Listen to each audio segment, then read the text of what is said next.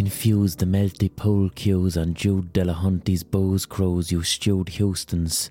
Welcome to the Blind Boy Podcast. If this is your first podcast, I'd strongly recommend you going back and listening to some earlier podcasts. Some people even begin from the start. My podcasts aren't sequential, but I would like you to familiarise yourself with the lore of this podcast, if that's alright with you. There's I can't talk this week.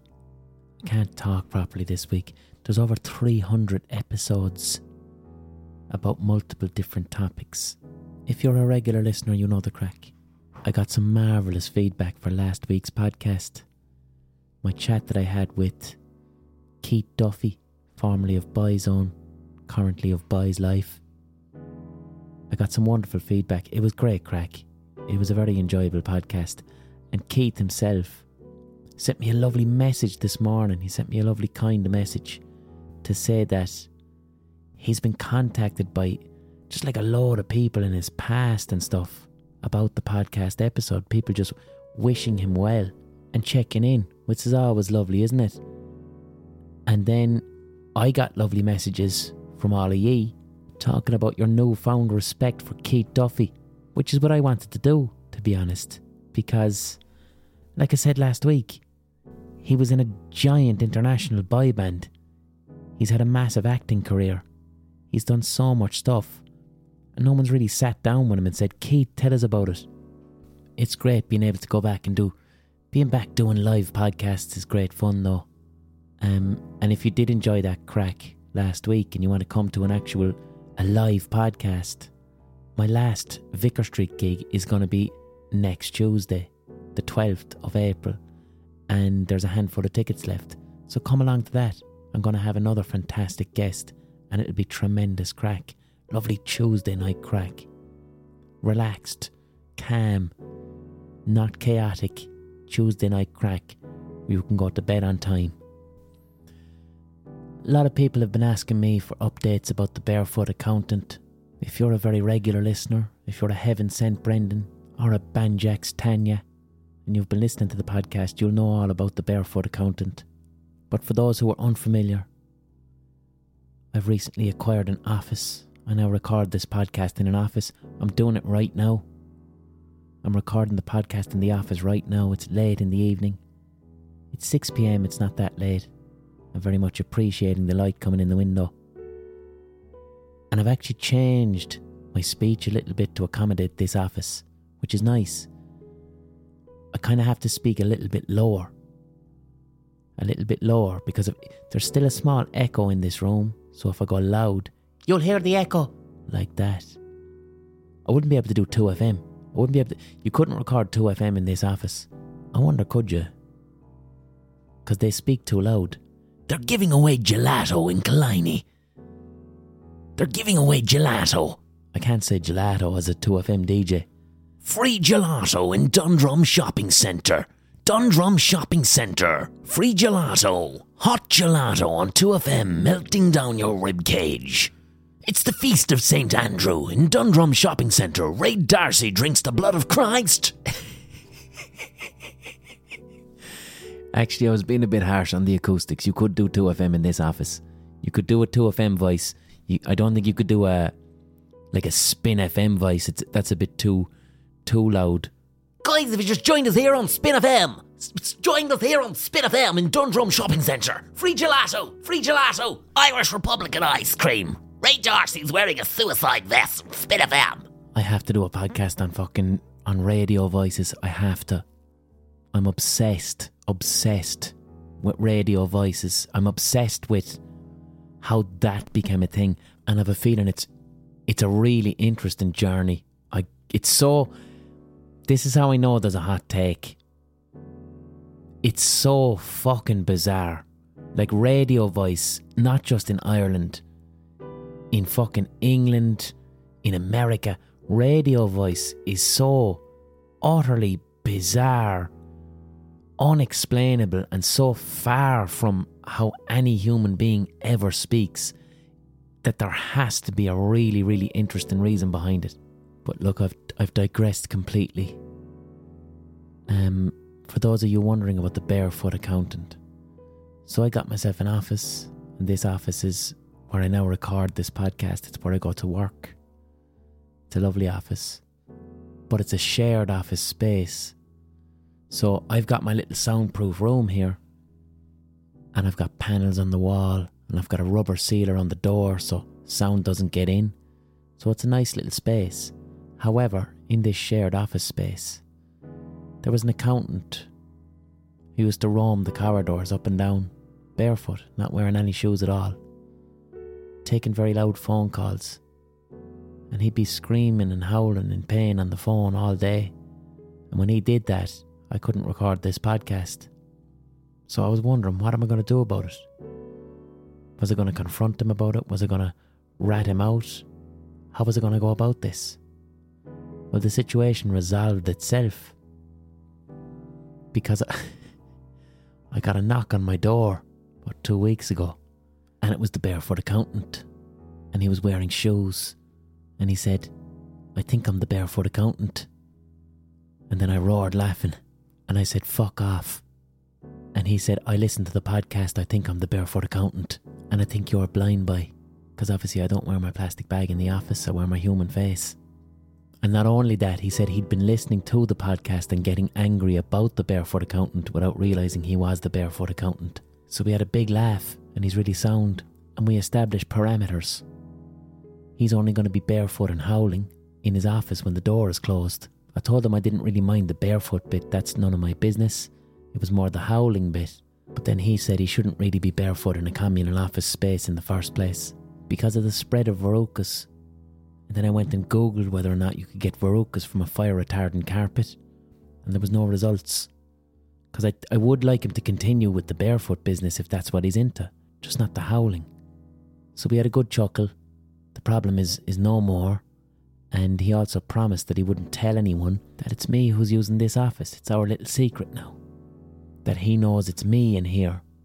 Because I don't want cunts knowing that this is my office either, you know. I'm trying to blend in. Just trying to blend in with all the finance companies. I'd just like everyone to think that I'm a humble fruit importer, which also gives me an excuse to talk about the history of pineapples and bananas whenever I'm in the canteen. And then I also apologised for doing impressions of his voice to 1 million people. But it was grand. But as the weather improves, I'm going to investigate the possibility of getting up onto the roof so I can smoke some baldy. And who knows, maybe me and the Barefoot accountant will smoke bifters on the roof. But I do actually want to thank the Barefoot accountant because, unbeknownst to him, he was actually a great help to us here on this podcast, because this is a monologue podcast. It's a storytelling podcast. And even when you're listening to this podcast, and it might sound like I'm just rambling for an hour, I do have structure on this podcast, a storytelling structure. Because if I didn't, you wouldn't have a good podcast. You have to have generally a 3-act structure is what I go for with any podcast, which is very simple. Setup, conflict, resolution. And once you have that, when you're finished listening to the podcast, you have that sense of completion, a sense that it's over, a sense that you've been brought on a journey. That's what storytelling is. You need to, no matter what you're talking about, try and bring the listener on a journey that has a setup, a sense of conflict, and then a sense of resolution. When I first mentioned the Barefoot accountant on this podcast about 4 weeks ago, and then give a little update on him, I couldn't help but notice just how people were so fascinated. Ye listening, like ye really wanted to know, tell us more about the Barefoot accountant, tell us more.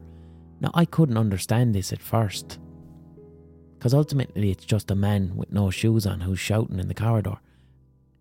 It's interesting, but what I wanted to know was, why did so many listeners want to know more about the Barefoot accountant? And I figured it out.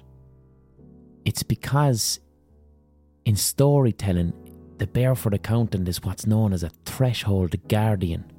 So in most Western storytelling, like you think of something like Lord of the Rings, generally how a film or a book starts off is You have your central character and they're in a familiar space. This space is safe and normal. Then all of a sudden they're called to an adventure. And when they're called to an adventure, they leave the familiar space and enter unfamiliar space. And this unfamiliar space is usually kind of scary, topsy-turvy, it's chaotic, it's very different to the space that we're familiar with. But before, or just as they enter this unfamiliar space, they're presented with a threshold guardian. Like in Greek mythology, it's Cerberus, who's this three-headed dog who guards the gates of hell. So if you want to get into hell in Greek mythology, you have to defeat Cerberus. Or if you think of it with something like Lord of the Rings, the film starts off with Frodo, and he's in the Shire, that place that looks like a golf course with all the other hobbits, and they're having a wonderful time. And then all of a sudden, fucking Gandalf says to Frodo, "Man to fuck, you've a journey, you have to get the fuck out of here." And Frodo's like, "Fuck that, I'm not doing it. Man to fuck." So then Frodo and his pals, they leave this lovely golf course area and they go into unfamiliar territory. They cross the threshold. And I think the first place they arrive in is like a scary woods. And when they get to this scary woods, they have their first battle with these wraiths, these ghosts. And they have to defeat these ghosts in order to move past that threshold. Well, that's what the Barefoot Accountant is. So my studio, where I was normally recording this podcast, that was our familiar space. We knew that studio. I'd recorded 200 and something podcasts there. And then all of a sudden I say to you, I'm in an office now. And that would have created a sense of anxiety, not just in me, but in all of ye as well.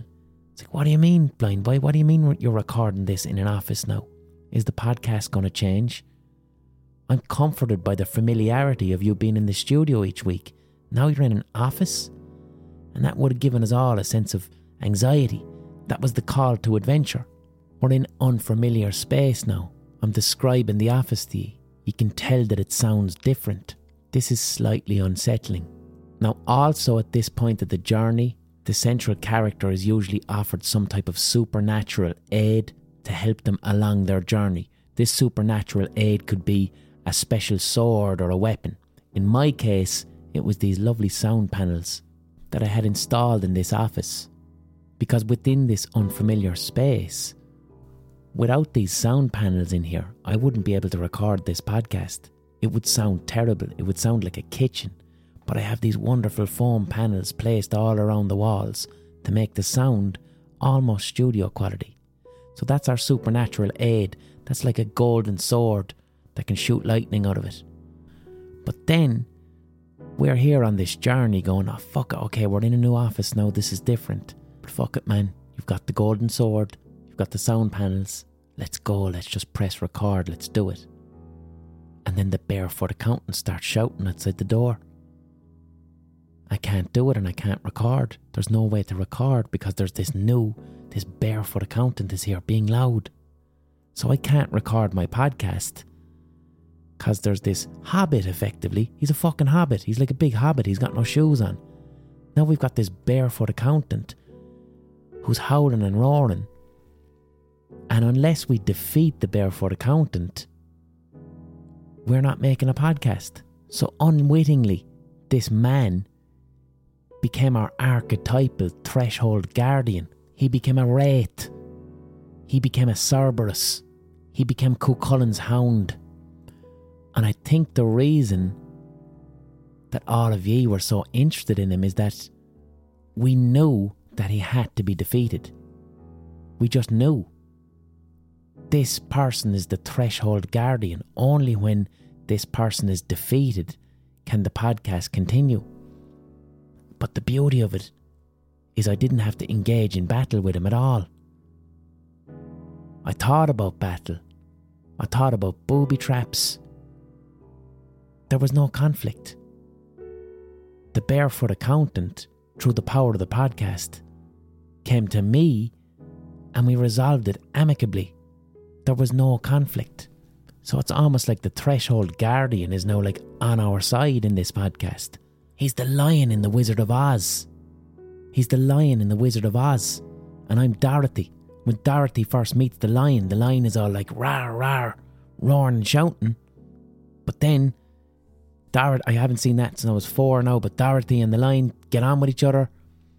And then the lion joins Dorothy on the journey to Emerald City. So that's what we have now.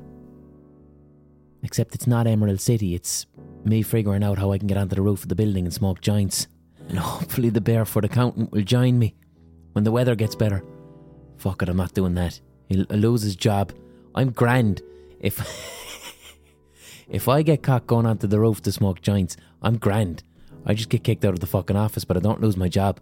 I don't think any of you are going to stop listening to the podcast if that happens. So I hope the Barefoot accountant is listening. Because I didn't want to say it in person because it's not appropriate office talk. And then I'm someone else's Barefoot accountant because I'm in the corridor roaring and shouting about the structure of mythology and interfering with some poor cunt of a solicitor who's down at the end of the corridor.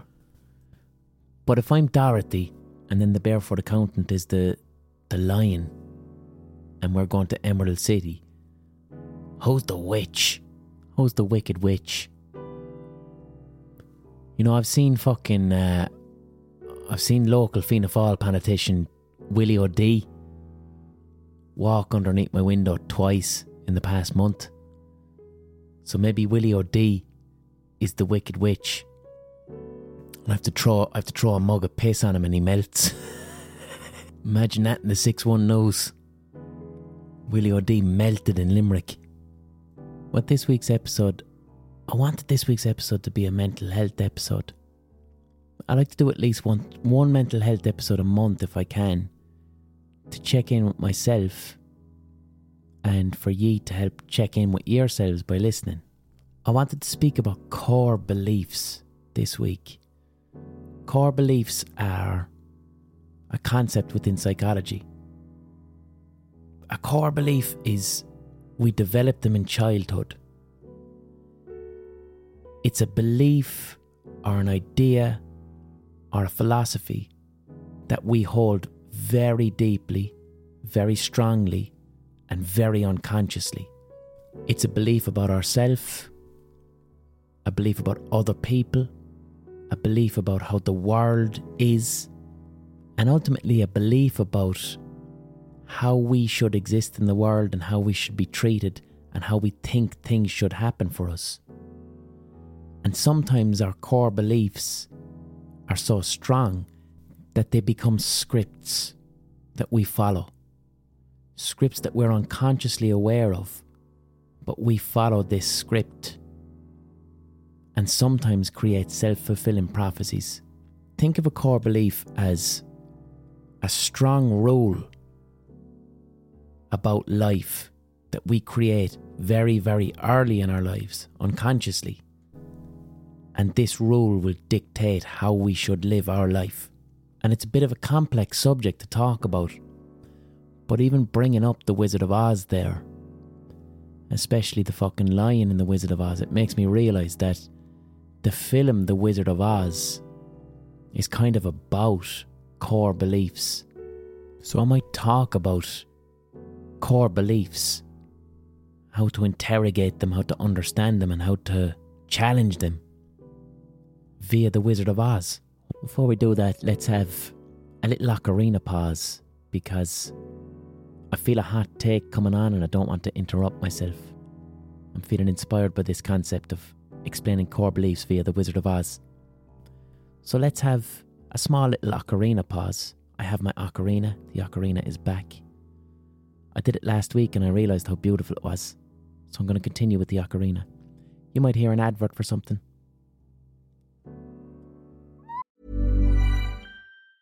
Hey, I'm Ryan Reynolds. Recently, I asked Mint Mobile's legal team if big wireless companies are allowed to raise prices due to inflation. They said yes. And then when I asked if raising prices technically violates those onerous 2-year contracts, they said, "What the f*** are you talking about, you insane Hollywood ass f- So to recap, we're cutting the price of Mint Unlimited from $30 a month to just $15 a month. Give it a try at mintmobile.com/switch. $45 up front for 3 months plus taxes and fees. Promo rate for new customers for limited time. Unlimited more than 40 gigabytes per month. Slows full terms at mintmobile.com.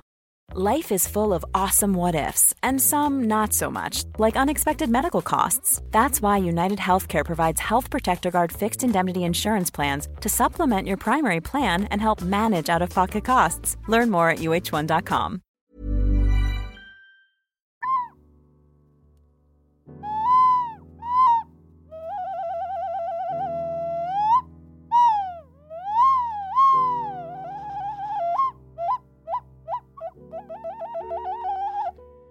That was the ocarina, that was the ocarina pause. You would have heard a digitally inserted advert there. Apologies to all the dogs that I disturbed last week. There were so many people on Instagram sending me videos of their dogs as soon as the ocarina pause came on.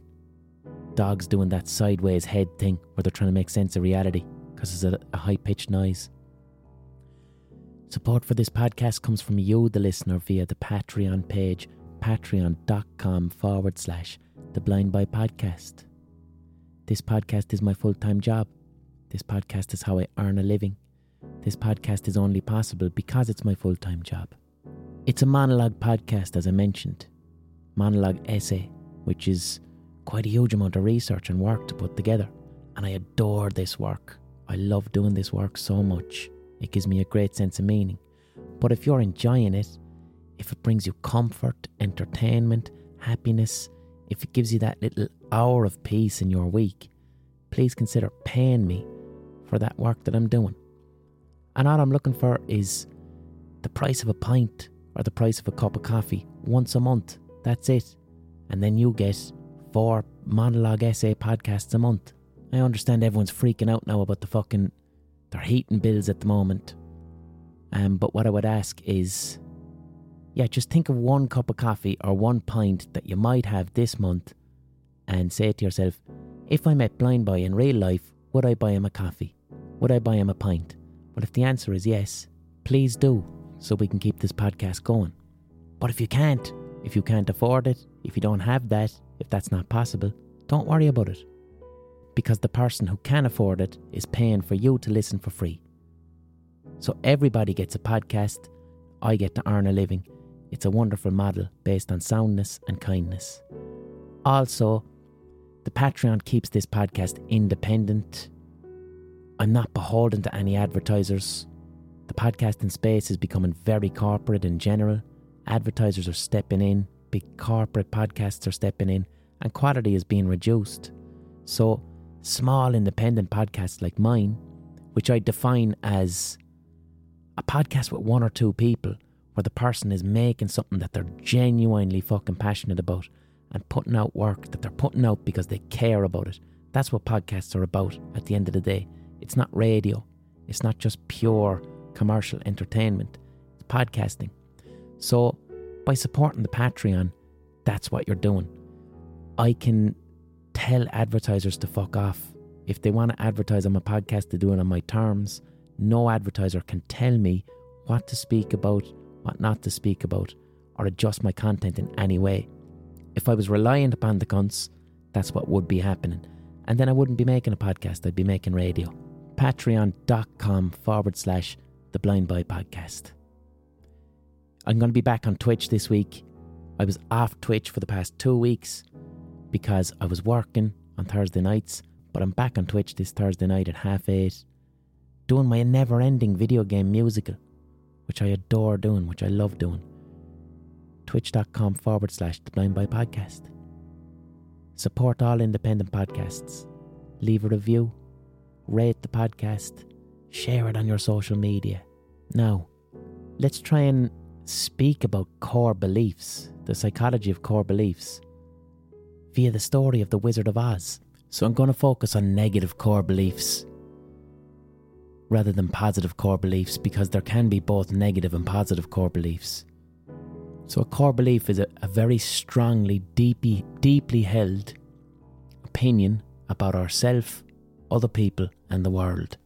They tend to be quite rigid, and they tend to be so deeply rooted in the tapestry of our experience of being alive and our experience of thinking. They're so deeply rooted in there.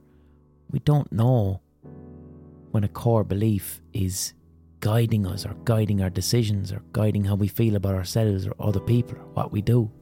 So first, let's look at the most basic reading of the narrative of The Wizard of Oz, right? I'm going to take a lot of elements out of it and strip it down to a very basic version.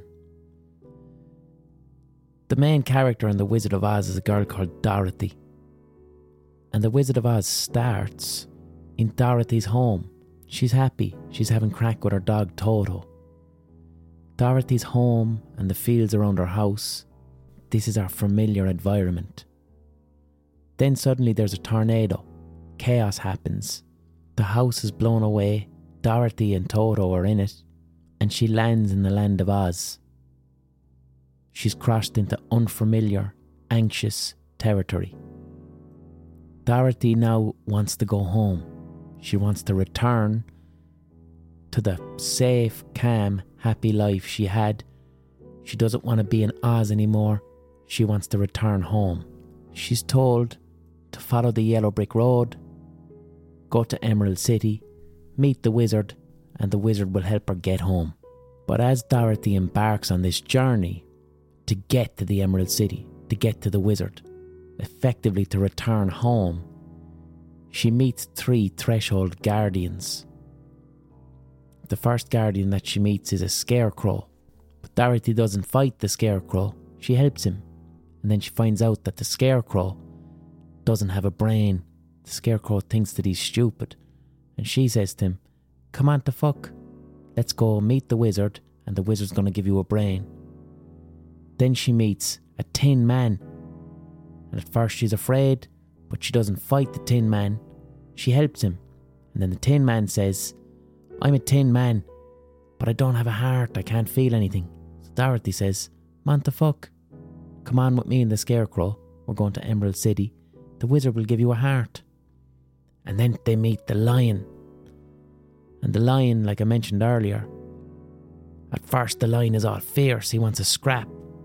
He wants to fight Dorothy and the scarecrow and the tin man and the little dog Toto. But then Dorothy helps the lion, and the lion says, "I'm not hard at all. I'm only pretending. What I'm looking for is courage." So then Dorothy says, "Man to fuck. Let's go to Emerald City and the wizard is going to give you courage." So let's speak about the core beliefs that the 3 of these characters have.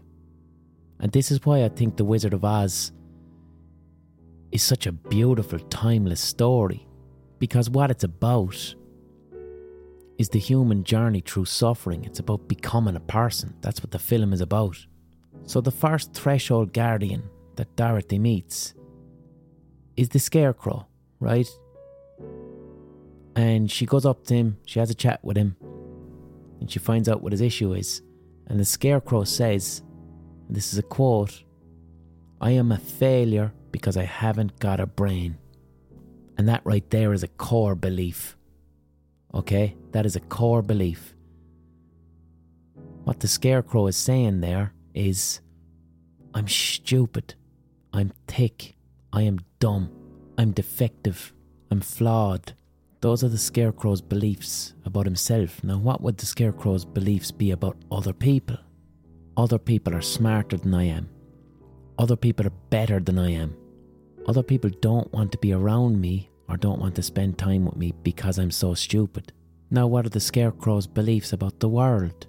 The world is designed for smart people, and I'm stupid, so I'm going to fail in this world. I will fuck up. I won't succeed. I won't survive. I won't cope. I won't be capable, because fundamentally, I'm broken. So what you have there is a negative core belief that the scarecrow has about himself regarding his intelligence or his capacity to cope or be capable in any way as a human being. Now, why does the scarecrow think this about himself? Well, maybe that scarecrow had parents who called him stupid when he was a kid. Maybe that scarecrow is neurodivergent in some way. Maybe the scarecrow has got dyslexia or has got dyscalculia, And because of these reasons, an adult who didn't have empathy or didn't understand the scarecrow called that scarecrow stupid because they couldn't do maths. That's something that happened to me from a very young age. I was quite poor with numbers, couldn't read or understand numbers from a very young age, and was told that I was stupid by teachers. I have a brother with dyslexia, has similar difficulty around words.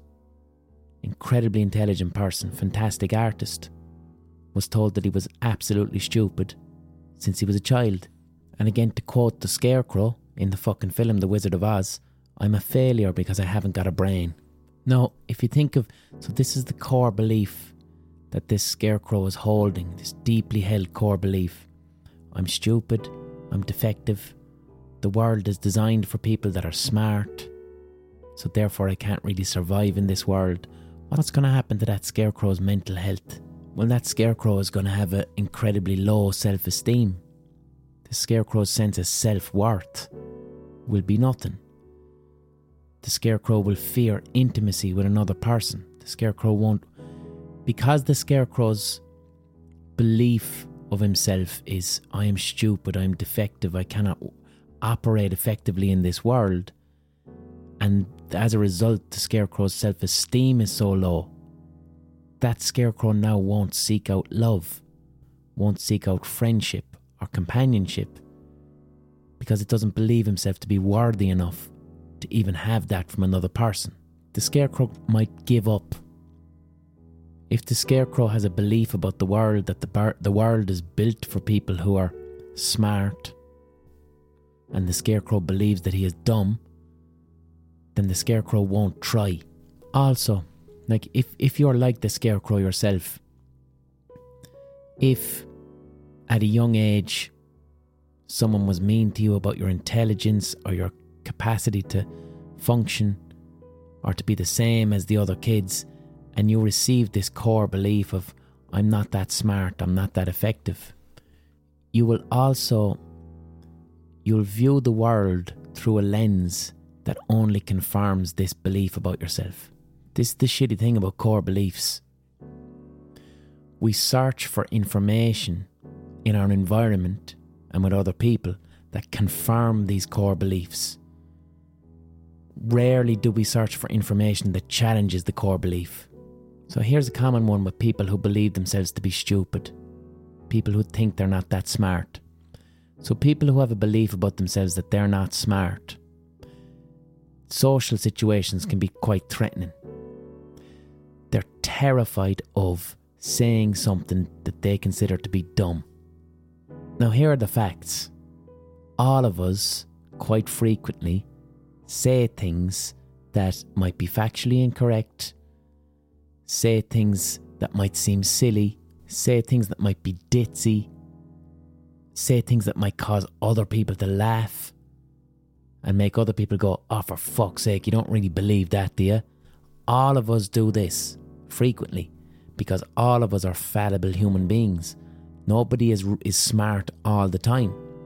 But if you're somebody who has a core belief that you're stupid, that you're thick, whenever you say something that's a bit silly or factually incorrect, you will only focus on that.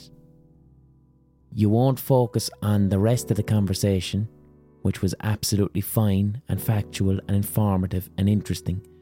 You will only focus on that one mistake, ignore everything else, and use that as evidence to confirm, I am a stupid fucking cunt.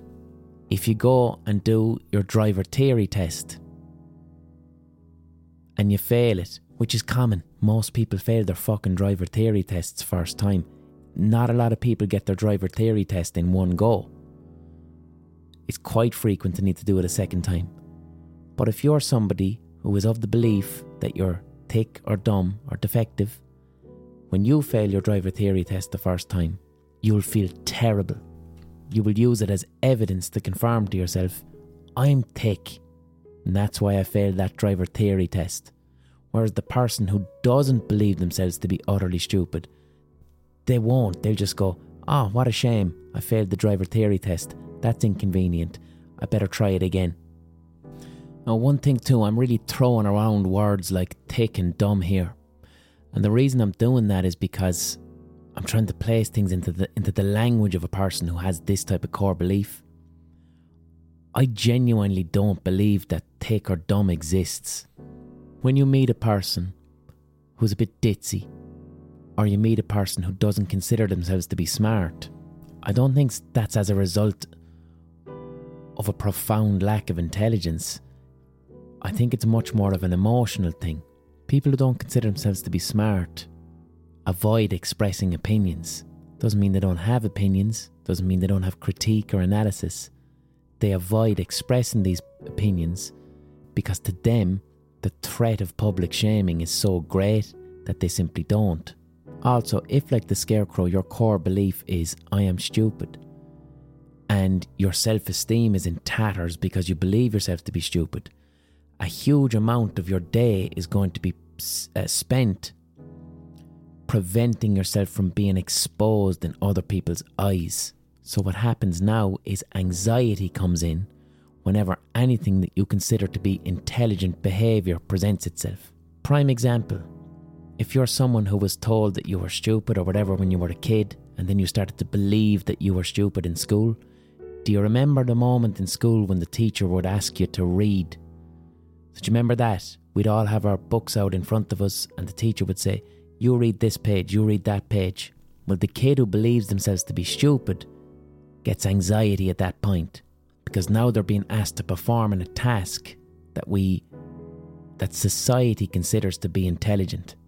So the kid who's now asked to read, and this kid has a core belief that they're stupid, as soon as they now have to read, their anxiety kicks in. Now anxiety is kicking in, they're not relaxed. They're not using all of their brains. They're not using their critical faculties. And what happens? They either freeze or they make several mistakes because they're now not being asked to simply read a page like the other kids. They're being asked to read a page while their anxiety is incredibly high. Then what happens? They make fuck-ups. They make another fuck-up. They hear another kid laughing. Now they're hugely aware that reading is difficult. And the whole thing gets internalised as, of course I fucked up. I'm stupid. This is my core belief about myself. I'm an idiot. Now, is that kid fucking up those mistakes on the page because they're stupid, because they're dumb? No. They may have something like dyslexia where reading is difficult. Or all of us behave in ways that are considered dumb when we're in a highly emotional state. When we're in the heightened state of anxiety, our brains only look for threats. Our adrenaline is triggered. The primitive part of our brain wants to do three things: run away, freeze, or fight. It's not thinking about syllables or vowels or how to read the words on the page. So often, when you speak to a person and you might think to yourself, Jesus, they're a bit thick, are they? In my experience, that's not the case. The person believes themselves, has a core belief that they are dumb and gets incredibly anxious around anything which they consider to be a performance of intelligence, and then they engage in a self-fulfilling prophecy, which is a vicious cycle. It's a script that they follow. That's a core belief. So that's the scarecrow in The Wizard of Oz. I need to go to the wizard and he's going to put a brain in my head. But the brain is there all along. So what would the scarecrow do to tackle the negative core belief that the scarecrow has about himself of, I am stupid? Well, I most certainly have a negative core belief about myself in maths. Now, I'm very poor with numbers. This is an objective truth. I most likely have dyscalculia. I've difficulty counting. Throughout school, I was frequently told that I was stupid because of this. Now, I am poor at maths, but I'm not as poor as I sometimes perform.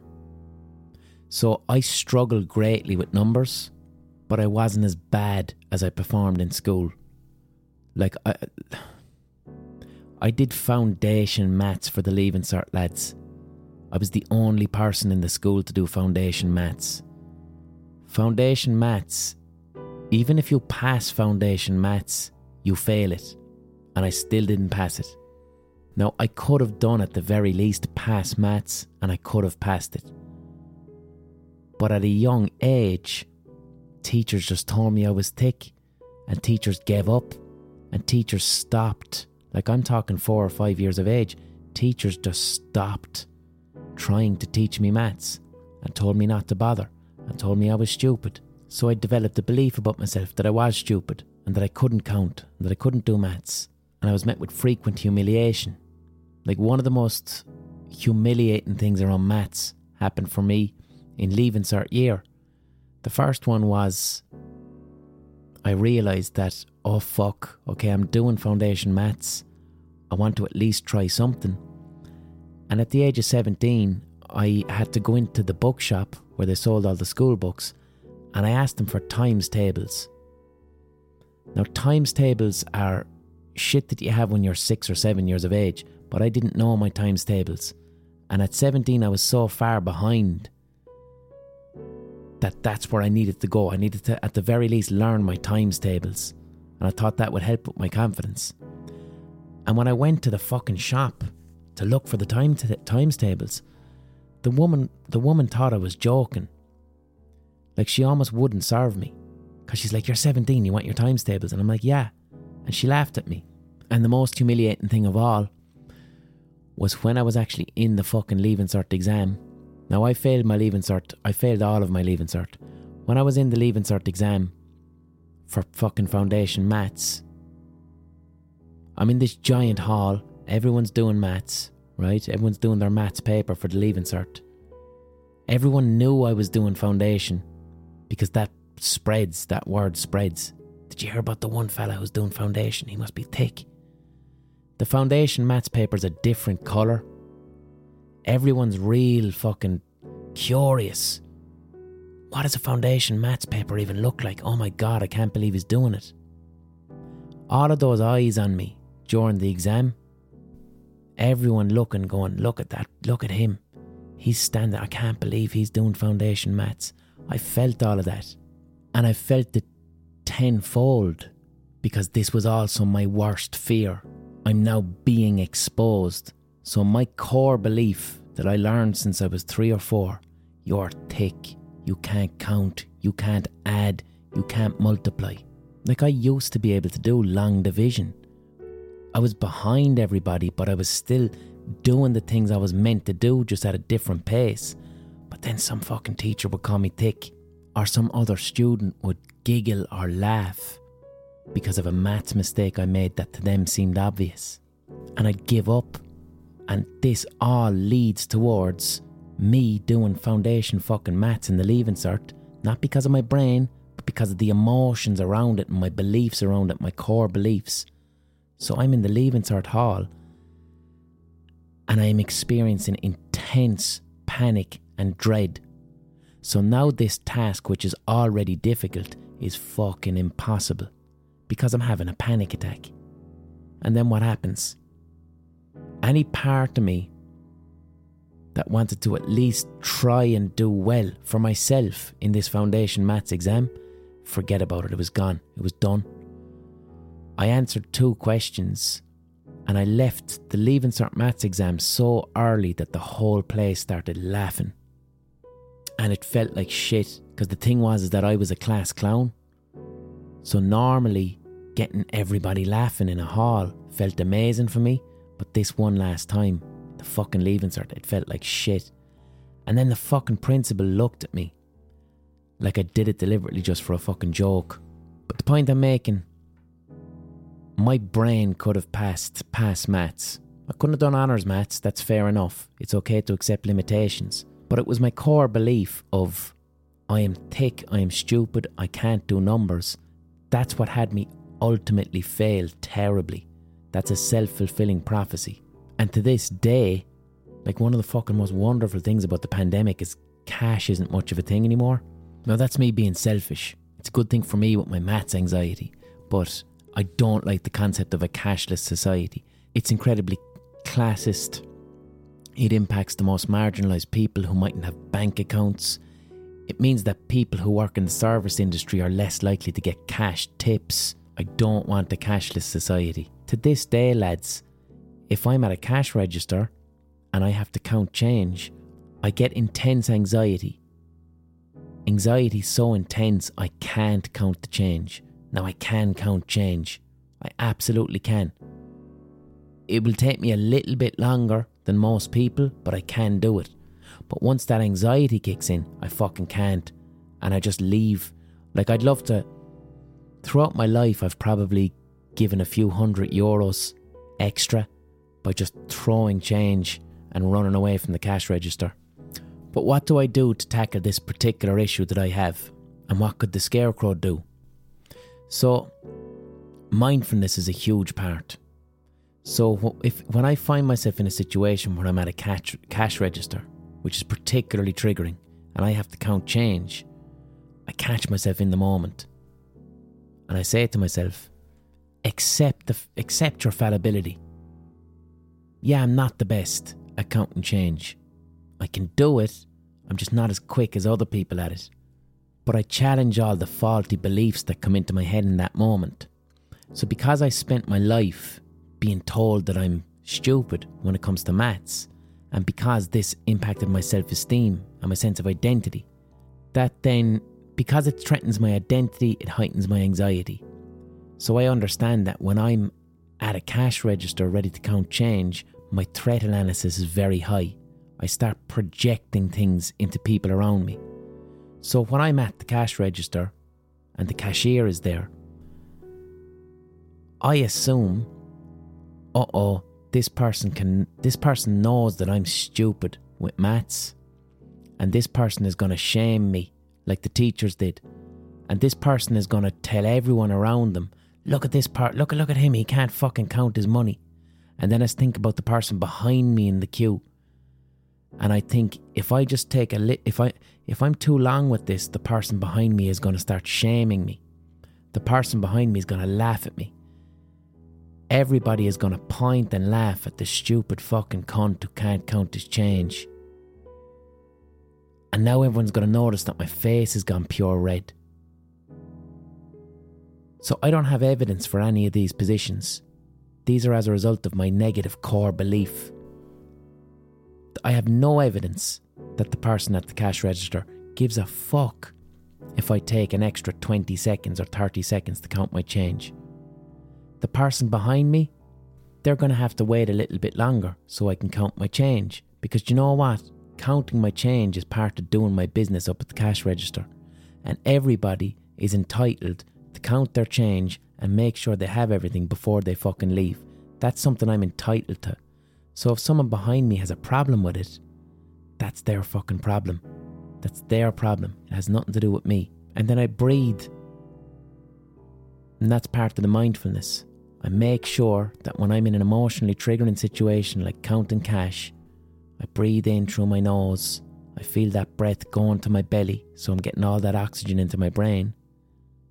And once I do that, the anxiety gets lowered. And now I'm counting my change. And all it is an extra 10 seconds. That's all it is. I'm about 10 seconds longer than someone who doesn't have an issue with maths. And what I say to myself is, I have self-compassion. Maths is not a strength of mine. I know this. It's okay. Me not being good at maths does not reflect my worth as a human being in any way. Me not being good at maths doesn't mean I can't be kind to other people. It doesn't mean I can't rub a dog, love an animal. Me not being good at maths doesn't mean I can't feed my little cats and make their day happy that they're getting food and safe and warm. I'm a fallible human being. And being not that good at maths is only one aspect of my behaviour, and it does not define my worth as a human being in any way, because I have intrinsic worth, and no aspect of my behaviour can define my worth as a human being. And I also look at the positives, right? I'm shit with numbers. Like, I've difficulty reading clocks and stuff. I'm shit with numbers. But however, I'm a multi-instrumentalist musician. And I understand music on a very complex and deep level. And music is maths. Music is symmetrical vibrations of air. So I do understand maths deeply, intimately. I just don't understand the language of arithmetic, maths when it's written down. But I do understand maths when it's abstract vibrations of symmetrical air.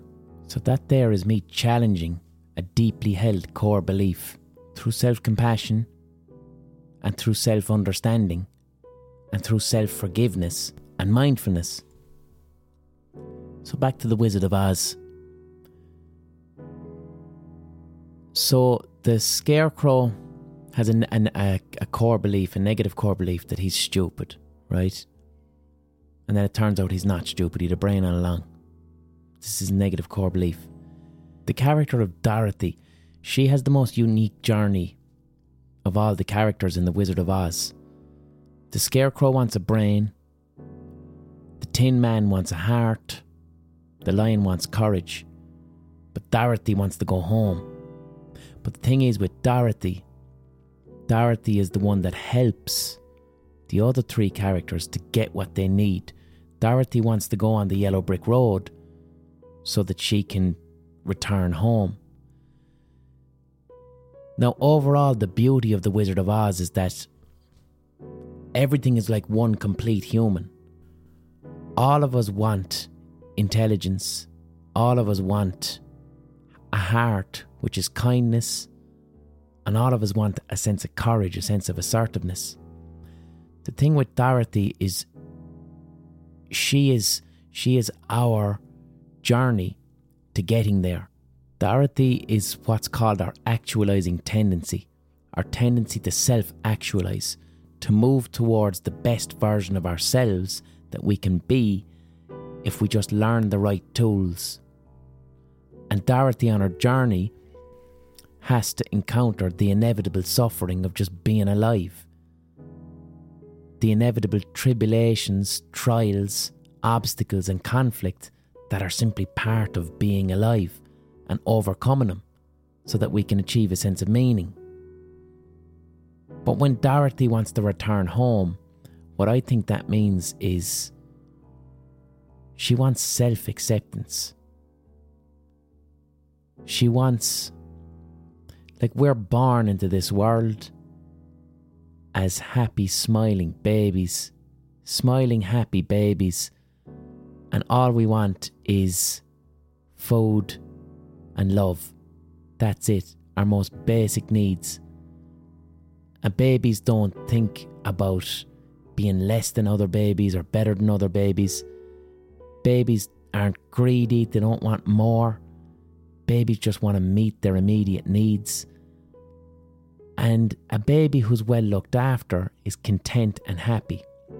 So Dorothy wants to return to that. She wants self-acceptance, calmness, and happiness. She wants her intrinsic worth. The central character of The Wizard of Oz isn't Dorothy, or the Lion, or the Scarecrow, or the Tin Man. The central character is you. It's me. It's the person fucking watching. That's what makes it such a beautiful film. The Wizard of Oz is about the journey of life and self-actualization. And Dorothy is the part of ourselves that wants that. And then the three characters are like the compartmentalized struggles that we have, the obstacles that we face within ourselves to achieve self-acceptance, calmness and happiness and meaning. There's no place like home. That's Dorothy's mantra throughout the film. There's no place like home. And what that means on a psychological level is a sense of safety. And what I mean there is internal safety. And internal safety comes from self-acceptance and living in the here and now and having a sense of meaning. That's internal safety. Feeling unsafe internally is when you're worried about shit that happened in the past, or you're worried about shit that might happen in the future. When you think that way, you don't experience life as feeling safe. You might actually have a home, you might have a full belly, you might have money. But if you're worrying about the future or worrying about the past and not living in the here and now, you don't experience an internal sense of safety, calm and happiness.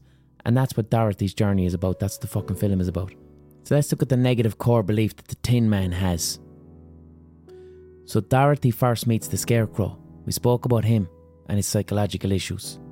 He believed himself to be stupid, falsely. That's his core belief. What is the core belief of the Tin Man?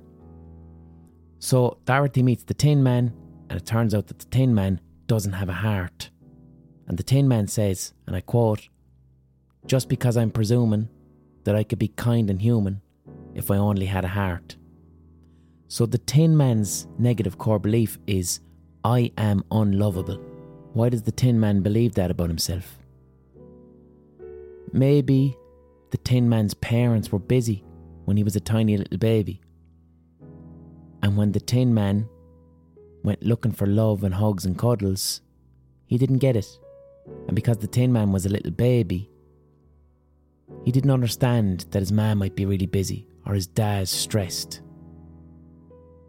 Or he didn't understand maybe one of his parents had addiction issues and they weren't in a position to give love. But because the Tin Man was a little baby, he blamed himself and he learned the core belief of, I am unlovable. I'm not worthy of other people's love. I'm incapable of offering love to another person because I can't experience love. I'm cold, I'm heartless, I'm mean. But then the Tin Man tries to seek love. He gets himself a girlfriend. How does he behave with his girlfriend? Well, he's really, really jealous. Because the thing is that the Tin Man does not believe that he is lovable. He doesn't believe himself to be worthy of love. So when he doesn't believe himself to be worthy of love, if someone comes along who wants to have a relationship with him, he treats that with suspicion. What do they really want? They don't love me. No one can love me. I'm unlovable. They want to leave me. So now he's excessively jealous. And he's accusing his girlfriend of cheating on him or accusing his girlfriend of being attracted to other people. He's insecure. When his girlfriend tries to give him love, he pushes her away because he doesn't believe himself to be worthy of love. He replaces it instead with jealousy. Girlfriend has tried her best and then she leaves because she can't put up with it anymore. And then the Tin Man says to himself, of course she left me, I'm unlovable. I knew that was going to happen. But it was a self-fulfilling prophecy. The Tin Man doesn't believe. At his core, he has a very, very strong, deeply held belief that he is unlovable, that other people won't love him, and that the world itself contains love, but not for him. So he lives his life with consistent threat analysis, only finding evidence of when his girlfriend is checking out another fella. Or anytime she looks at her phone, he immediately assumes that she must be texting someone else. But then anytime she gave him a hug, anytime she gave him a compliment, anytime she gave him a kiss or looked at him with adoration or attraction, he negated all that. He took no notice of that. None. Because it doesn't fit with his core belief. And only focused on the threat analysis of, she doesn't love me because I'm incapable of love and she wants to reject me. And now the Tin Man is alone because he won't let anyone in. But he doesn't see it like that. He sees himself as being alone because he's deserving of being alone. So the core belief has created a self-fulfilling prophecy. He's unable to see that the concept of someone being unlovable, that doesn't exist. Every single human being is deserving of love because every single human being has intrinsic worth and value. Everyone is deserving of love. Everybody. Everybody is deserving of love and deserves to love someone else because we all have equal intrinsic worth. But if the Tin Man believes himself to be utterly unlovable, then he won't see that the problem isn't that he's actually unlovable. The problem is, if you think this way, you will create this world for yourself. You will create the circumstances and environment whereby you're being rejected because you're pushing people away. So what would the Tin Man do to try and challenge this? Well, I'm going to make it really, really basic. I'm not going to give it the time that it really deserves because it's complex. But if the Tin Man was in therapy or if the Tin Man just wanted to go on his own journey, it would be about self-acceptance. It would be about focusing on intrinsic worth. I'm better than nobody else. Nobody else is better than me, because humans are too complex to evaluate against each other, and we all have intrinsic worth. And what is that intrinsic worth that I mention so often? It's what you're born with when you're a baby. All babies are born with this wonderful, fantastic, incredible glow. All babies are incredible. When you see a baby, you smile. You can't compare one baby to another. Every baby is fucking amazing. Every single baby. Equal amounts of fucking incredible light up the room. Every baby. All of us were babies. We were all born with that. That's our intrinsic worth. Then you get to be a little bit older. 2, 3, 4, 5. You go to school. You start to compare yourself to other people. You get hurt. Hurt turns into anger. We start to develop shields and armour around ourselves. And that takes us away from our sense of intrinsic worth. And it means that the wonderful intrinsic worth that lights up a room when you're a tiny baby, you cover it with an angry scowl, or you cover it with anxiety. You cover it with defence mechanisms, and now it doesn't shine as bright, but it's still fucking there. So the Tin Man needs to go and learn to love his inner child. When he was a little child, he didn't receive love from his parents. So he needs to go within himself to find that little child within himself, and he needs to hug himself. And he needs to also have compassion for the people who were supposed to love him but didn't. He needs to realise, no matter how shitty they were being, that was them doing their best at that point. And I'm now an adult. And yes, little babies do need that love from a parent. A little baby really needs that. Adults don't. Adults can love themselves. We as adults can love, hug and embrace and accept ourselves the way that a parent would when we were babies. We can do that as adults. So that'd be the journey that the Tin Man has to go on. Like I said, I've simplified it down there a lot. But ultimately self-compassion, self-acceptance, and also having awareness around things like his jealousy, searching for evidence that he's being rejected, and looking at aspects of his behaviour where he's seeking rejection to confirm his negative core belief that he's unlovable. Now what about the lion? The cowardly lion. Now what's interesting there is in the transition of how those characters unfold in The Wizard of Oz. So Dorothy's going on the journey. She first meets the fucking Scarecrow. Scarecrow believes himself to be dumb, he doesn't have a brain. Then she meets the Tin Man, doesn't have a heart. And then finally she meets the lion, who doesn't have courage. I would replace courage there with assertiveness. Assertiveness means being able to stand up for yourself. Assertiveness is the healthy expression of anger and confidence. And in order to have assertiveness, you first have to have the criticality, so the intelligence. So that's what the Scarecrow wants. You have to have the criticality and intelligence to understand conflict. You have to be able to have the self-acceptance and self-love to believe that you are worthy to stand up for yourself. And those two things together will give you assertiveness. And that's the lovely thing about that narrative in the story. Ultimately, what the Cowardly Lion is looking for there is, the Cowardly Lion understands that conflict is a necessary part of being alive, which it is. If you are a human being, you're going to experience conflict with other human beings quite a bit. Not only with other human beings, you're going to experience conflict within yourself.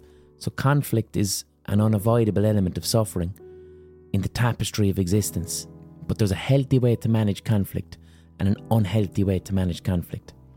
The healthy way to manage conflict is assertiveness.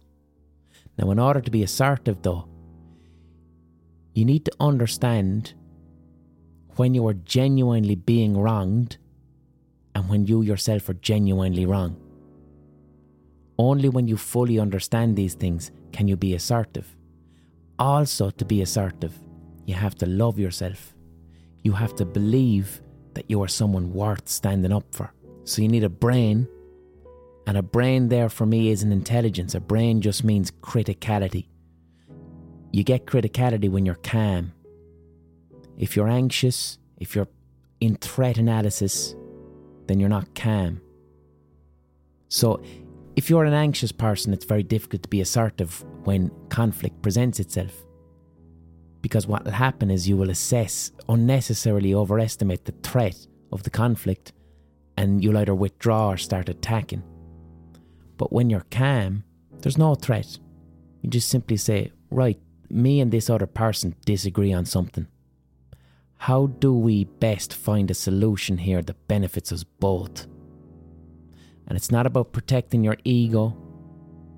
It's not about a wounded sense of self-esteem. It's literally, me and another person have a disagreement here. How can we both arrive at a solution that benefits the two of us? That's a foundation basis of assertiveness there. And then you have to know, what are my needs right now? In this situation of conflict where me and this other person disagree, what outcome here is actually fair for me? What do I actually deserve here? What am I entitled to? And what are they entitled to? And what do they deserve? And in order to understand what your entitlements are and what you deserve, you have to love yourself. Because if you don't love yourself and you have a poor opinion of yourself, you'll underestimate what you deserve, or you'll underestimate what you're entitled to. So when Dorothy first meets that lion, right? The lion is being an absolute fucking prick. The lion immediately, so Dorothy, Scarecrow, Tin Man, they meet the lion. He doesn't even want to talk. He puffs himself up. He starts screaming and roaring, threatening everybody, making everybody know, I am the big man here and I'm not to be fucked with. He's unnecessarily aggressive. He's behaving like a bully. And then Dorothy hits him a quick slap, and very quickly you realise that he starts whimpering, that it was all bullshit. Bark is worse than his bite. And he says, I'm a coward. All I want is to have a bit of courage. So what is the lion's core belief? The lion's core belief is other people are aggressive. That lion probably grew up in a household where one of his parents had a very short temper. And that lion never learned any type of healthy conflict resolution. That lion would have learned that any conflict meant explosive anger. So even though the lion there appears to be comfortable with tantrum style behaviour and making threats and bullying and shouting and screaming, all this aggressive behaviour, even though the lion there actually appears to be quite comfortable with conflict, that lion is terrified of conflict. So utterly terrified that he immediately explodes into a type of extreme display of anger, so that the other party doesn't even attempt conflict with him, because he doesn't understand healthy conflict. So what that lion really wants is, when someone disagrees with me, I want to be able to let that person know what my needs are. I want to be able to resolve the issue without being terrified. Because that's the thing, if you know someone and their immediate reaction towards any conflict is explosive anger, whether by throwing something, hurling insults, raising their voice, if that's their first line every time, then that person's actually terrified. That person's scared. It's not pleasant for them to be like that. Even though it is anger, right? They're actually terrified. and the anger is masking the terror. What they don't have the tools for is to sit down and disagree in a calm way. Here are my needs. What are your needs? We seem to have an issue here. How can we both speak about our needs so that both of us are happy? That's assertiveness right there. When you explode, that's ego-based. That's about personal hurt. It's I am hurt, or I'm trying to prevent you from wounding or hurting me more. But with healthy conflict resolution, assertiveness, hurt often isn't present. What it's about is how can we each meet our needs here rather than one person winning. Unhealthy conflict tends to be about winning and losing. I need to win this argument. You see it with fucking neighbours and trees. That cunt's fucking tree is in my garden. He must chop it down. I can't let him win. Well, what if you talk about it? What if the tree is still there, but ye both agree that he's going to keep an eye on how it's cut so that he gets to keep his tree, but it doesn't unnecessarily encroach on your property. So both of ye actually get what you want here. No, I need to fucking win. The tree needs to go. So that's unhealthy conflict. That's not about the tree. That's about the illusion of winning or losing. That's about self-esteem.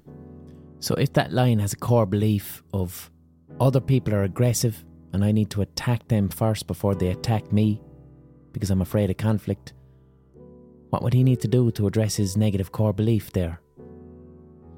Well, the first thing you do is obviously mindful self-acceptance.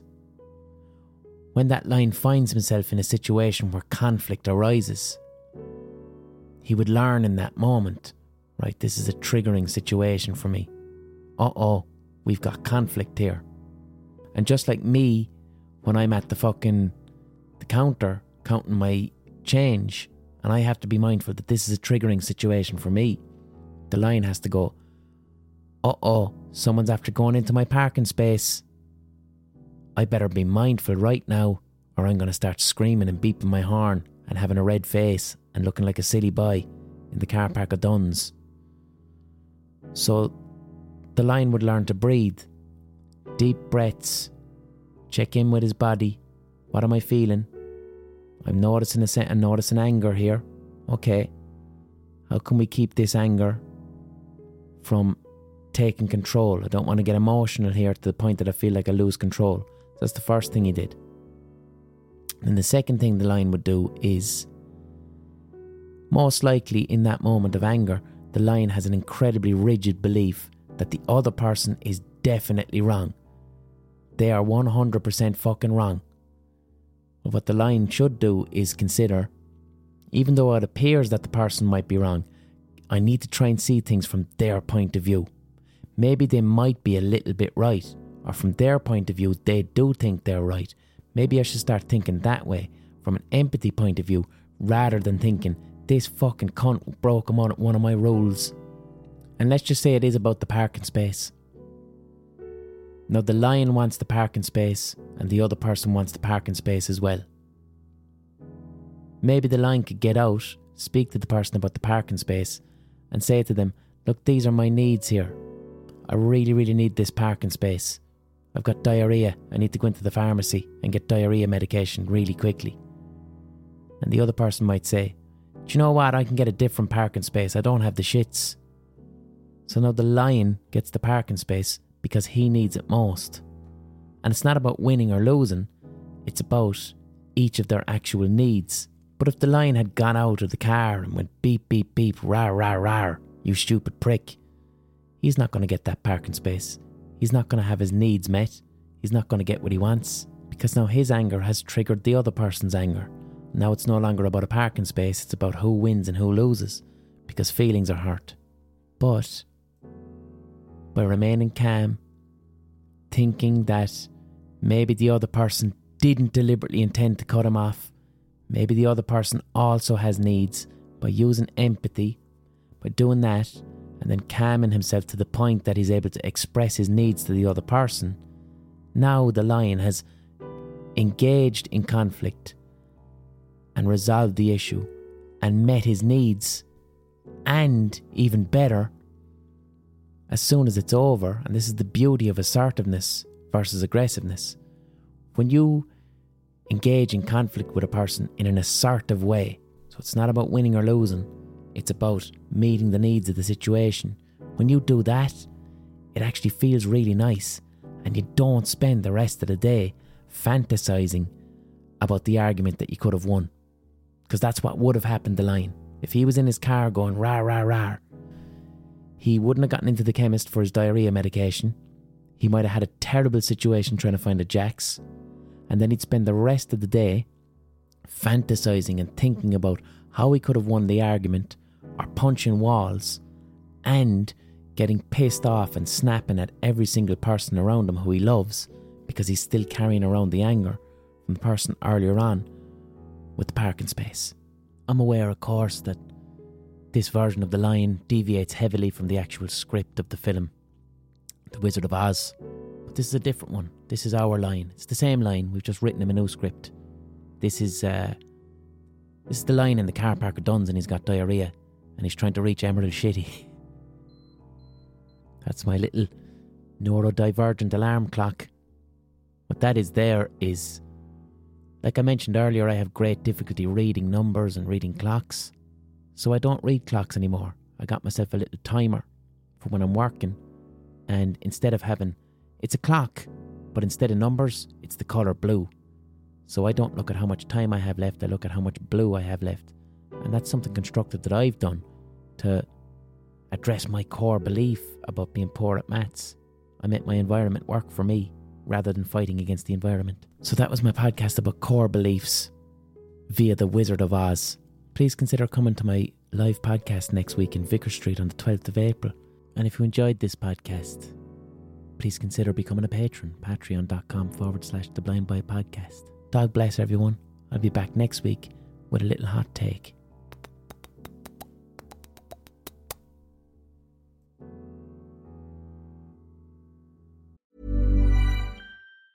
Hey, it's Danny Pellegrino from Everything Iconic. Ready to upgrade your style game without blowing your budget? Check out Quince. They've got all the good stuff, shirts and polos, activewear, and fine leather goods, all at 50 to 80% less than other high-end brands. And the best part? They're all about safe, ethical, and responsible manufacturing.